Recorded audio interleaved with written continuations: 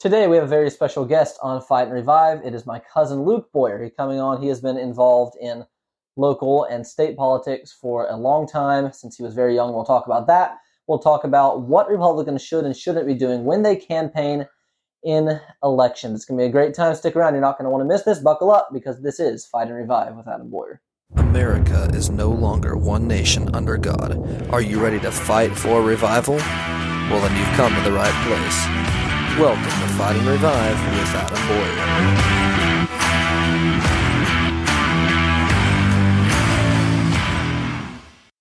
So, it's been said for a long time by people with, as Michael Knowles would put it, have two brain cells to rub together, that Republicans need to be doing things a little bit different when they campaign. Since the 80s, maybe even the 70s, Republicans have had the exact same campaign strategy, and they don't seem to be getting anywhere with it, especially in Virginia. This is a historically good example in terms of it. The Republicans, historically, this used to be a red stronghold. Since the past 30, 40 years, Democrats have slowly chipped away at the majority, and now have turned this into a reliably blue state until 2021, when the Republicans flipped the three statewide seats, governor, lieutenant governor, and attorney general, and the House of Delegates. They now have a two-seat majority there, 52 to 48. And so the Democrats held on to a majority in the Senate, 22 to 18, which they already had. Senate was not up for election in 2021. But this year, all House of Delegates seats, all 100, all Senate seats, all 40, up for election. And so as we approach Election Day, it's too late for anyone to heed our advice now, not that they would anyway, but we're going to go through some of the stuff that Republicans should and should not be doing when campaigning. And if you're a Democrat, only listen to the parts that you shouldn't be doing, and take those and do them, please. Thank you. We have 4 topics, 4 shoulds, 4 shouldn't. And so we're going to start off on the positive side of things, or I guess anything can be taken negatively when it comes to this list, but we're going to talk about what the Republicans should be doing first that they're not now. And number 1 is talk about abortion. And that may not be the same. The note there is it may not be the same situation in every election. But in most elections, in my opinion anyway, the Democrats' narrative about abortion is a losing topic for Republicans, and that's why they didn't do so well in the midterms, because Roe v. Wade got overturned. It's a bunch of bullcrap. And I think Republicans should be talking about it, as in part evidenced by Governor DeSantis' record in Florida. But what are your opinions on it? So I think a lot of times people have the misconception that we're in the minority, and that the pro-life movement is kind of in the minority. We're a fringe extremist group, and I don't think that that's true for the most part. I think there's a lot of decent people in this world still. Obviously, there's a lot of horrible people, but there's a lot of decent people in this world still, and decent people, not even necessarily coming from what we would call a religious background, recognize that the murder of an unborn child, especially in the very brutal ways they do it, even in the U.S., which we will not get into, their conscience tells them that's wrong. And I think we've seen candidates like Governor DeSantis, who campaigned as a fully 100% unapologetically pro-life candidate in Florida. I think that's shown us that life can be a winning issue. I think that protecting the unborn, from a moral standpoint, is something that we as Republicans cannot compromise on. We as Americans cannot compromise on, and we as Christians definitely cannot compromise on, because it's not really, there's no gray area in that issue. There's no what ifs and maybes. It's very clear. And so I think, aside from the moral standpoint that we must bring it up and we must talk about it, I think it can also be a winning topic for Republicans in our state, and in some cases nationwide. And I think now, on the other side of it, where the conservatives, which rightly push for no exceptions whatsoever, no exceptions for abortion anytime, life from conception, no exceptions for any scenario, which I think is the right standpoint to take. But in a state like Virginia, even the most conservative states in the country still don't have that. I mean, even a place like Wyoming or Texas, which isn't as conservative as it used to be, but take that as an example, does not have the same, even that extreme a bill. And certainly, and I use the word extreme the way the Democrats would there. Obviously, it's not extreme. That's very common sense to use more of the Democrats' language. But in Virginia, something like that is just not going to fly right now. Certainly not to campaign on it. Now, if Republicans are able to take back the Senate, which I'm skeptical of right now, but we can get into that a little bit later, But if they do, then we can start talking about a total ban, although I don't think Governor Glenn Youngkin, who campaigns as a conservative but really is much more of a moderate, a Lindsey Graham type, I don't think he'll sign anything more than a 15-week or maybe a 12-week ban at the most. But those that would push for a total ban and say you can't even vote for a 15-week ban or a 12-week because it's just it's morally wrong to vote for that because then it's allowing other abortions. I would say, well, I would agree as well, but right now, somewhere in Virginia, a total ban is just not going to get passed. And so I don't think that it's wise to vote against or not campaign on limitations to abortion at first and then use that as a stepping stone to a total ban eventually. I would agree. I think, and is a 15-week ban the answer? Absolutely not. Should we be working toward a complete and total ban? No exceptions. Yes, absolutely.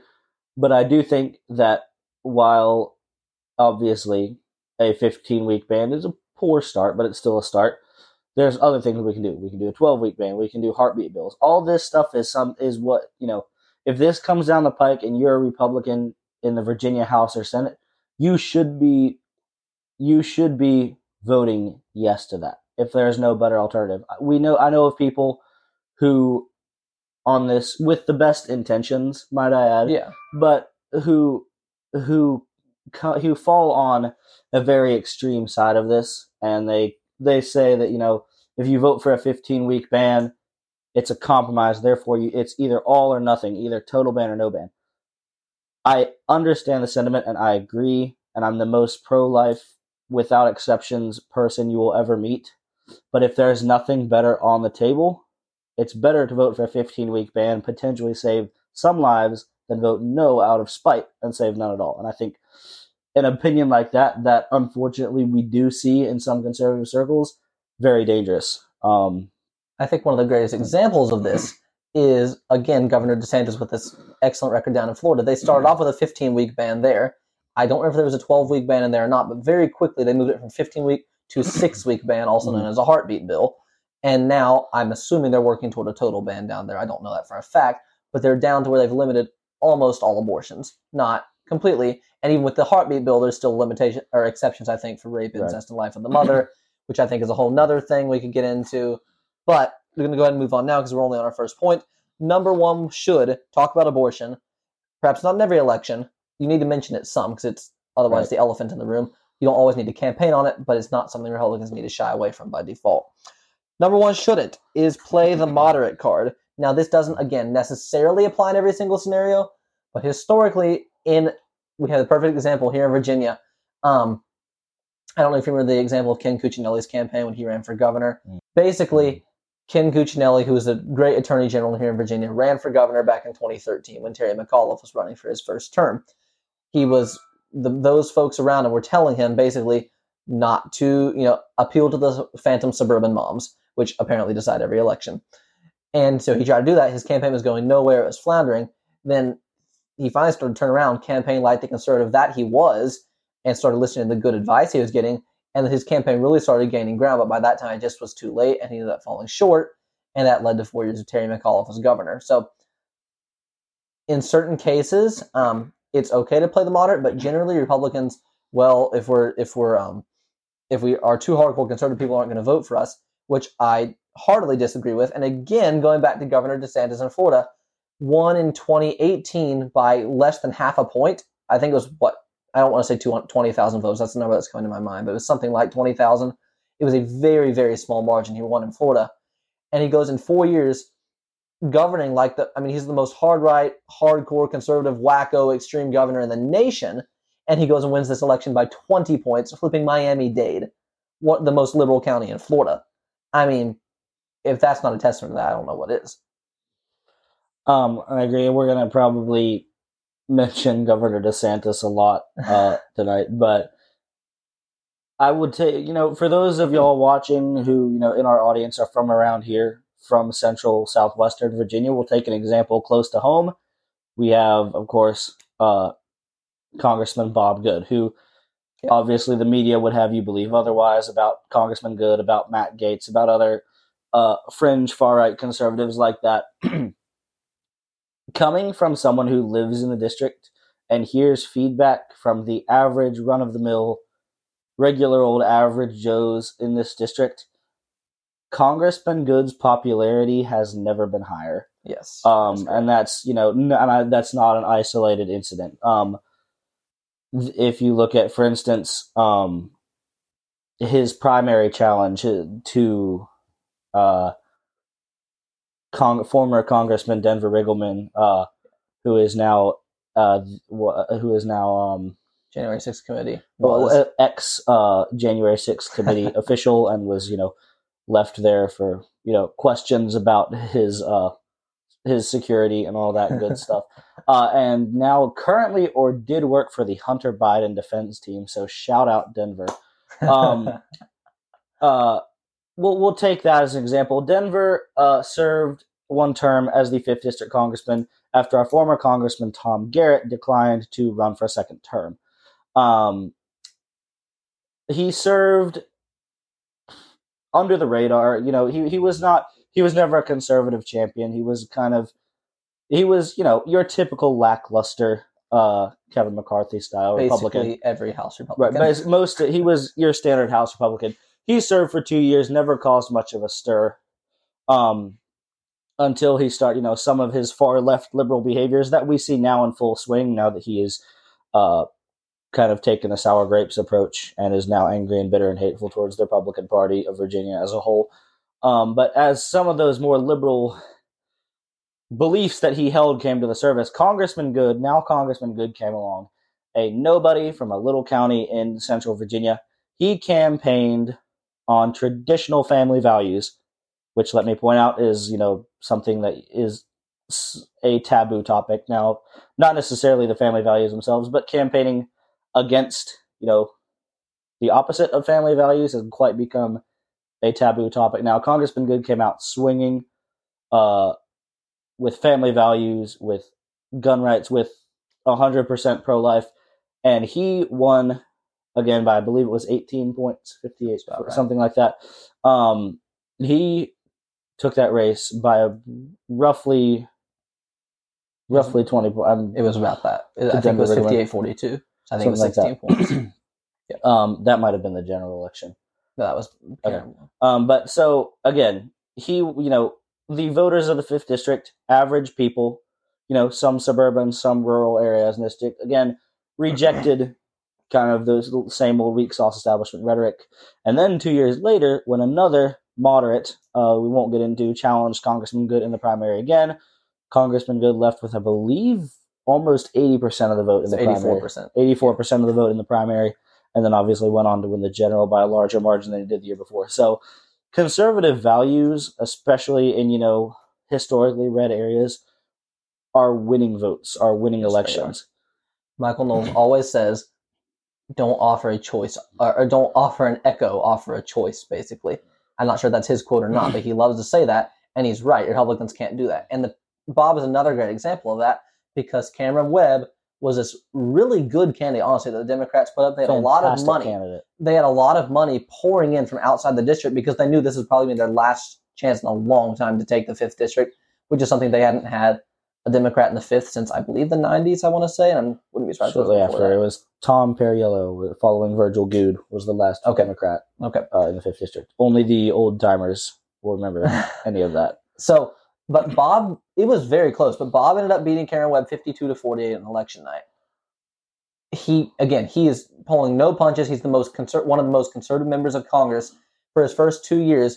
2022, he beats his primary challenger, as Luke mentioned. His district gets more liberal with redistricting. Remember, his district gets more liberal. With the removal of one or two conservative areas, counties, localities, and the addition of historically more liberal ones.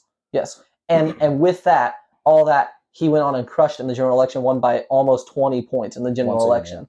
Yeah. Yes, so that's pretty impressive, and that's a great testament to that. Both those guys, DeSantis and Bob, are great examples for that. Number 2, Republicans should, and this is a little bit more controversial, I'm interested to hear your thoughts, encourage early and election day voting, but not absentee and mail-in voting. The 2 stipulations of that are encourage early and election day, not early instead of election day, and still in person, never absentee. And I want to hear your thoughts on that. So I'm actually on the fence about early voting. I should be more informed on it than I am. I know there's plenty of conservatives out there who are very supportive of it. I know there's plenty of conservatives out there who are staunchly against it.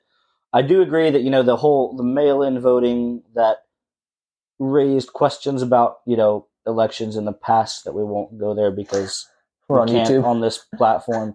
But obviously the one, as someone who's been in politics for a while, the one, actual use for absentee ballots is for, people who are going to be out of town, military members who are abroad, stuff like that. That's the only purpose for absentee ballots. But encouraging this widespread idea of like, hey, mail in your ballot, mail your ballot to your county registrar or wherever, Put it in your mailbox. Right, put it in your mailbox. Drop box. That's, I think, dangerously insecure. I mean, we've all lost something in the mail. We've all lost an Amazon package. We've all lost, a check or something like that. We've all lost stuff in the mail. I think it's just not secure enough. I personally vote on election day, and this is my first time voting because I'm a kid.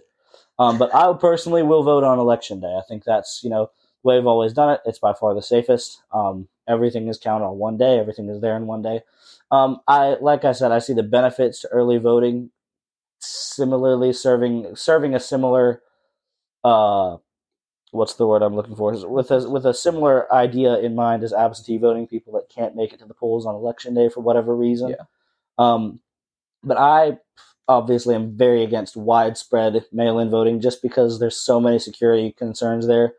And I also kind of lean that way on early voting as well. But I think early voting, since you're still going to your registrar's office, filling out a ballot, I think is much safer. And let's remember, too, that pre-2020, this was not a partisan thing either. Democrats didn't trust electronic mail-in ballots. There's tons of clips on YouTube of Democrats talking about how distrustful, how insecure voting machines are, and no one wanted mail-in voting, certainly not mass mail-in voting. And I will say another one of the stipulations for this point is if we could go back, which this point is for as long as it's here, if we can find a way in this country to go back to in-person on election day voting, I'm all for it.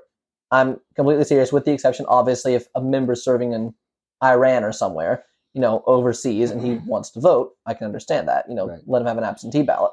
But it'd have to be a very extreme scenario.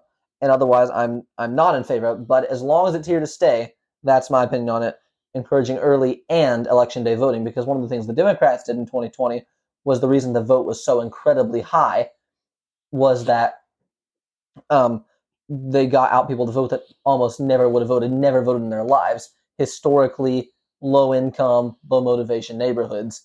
Right. They walk out the door. In a lot of states, ballot harvesting is legal now, which is another tactic Republicans need to take advantage of as long as it's legal now.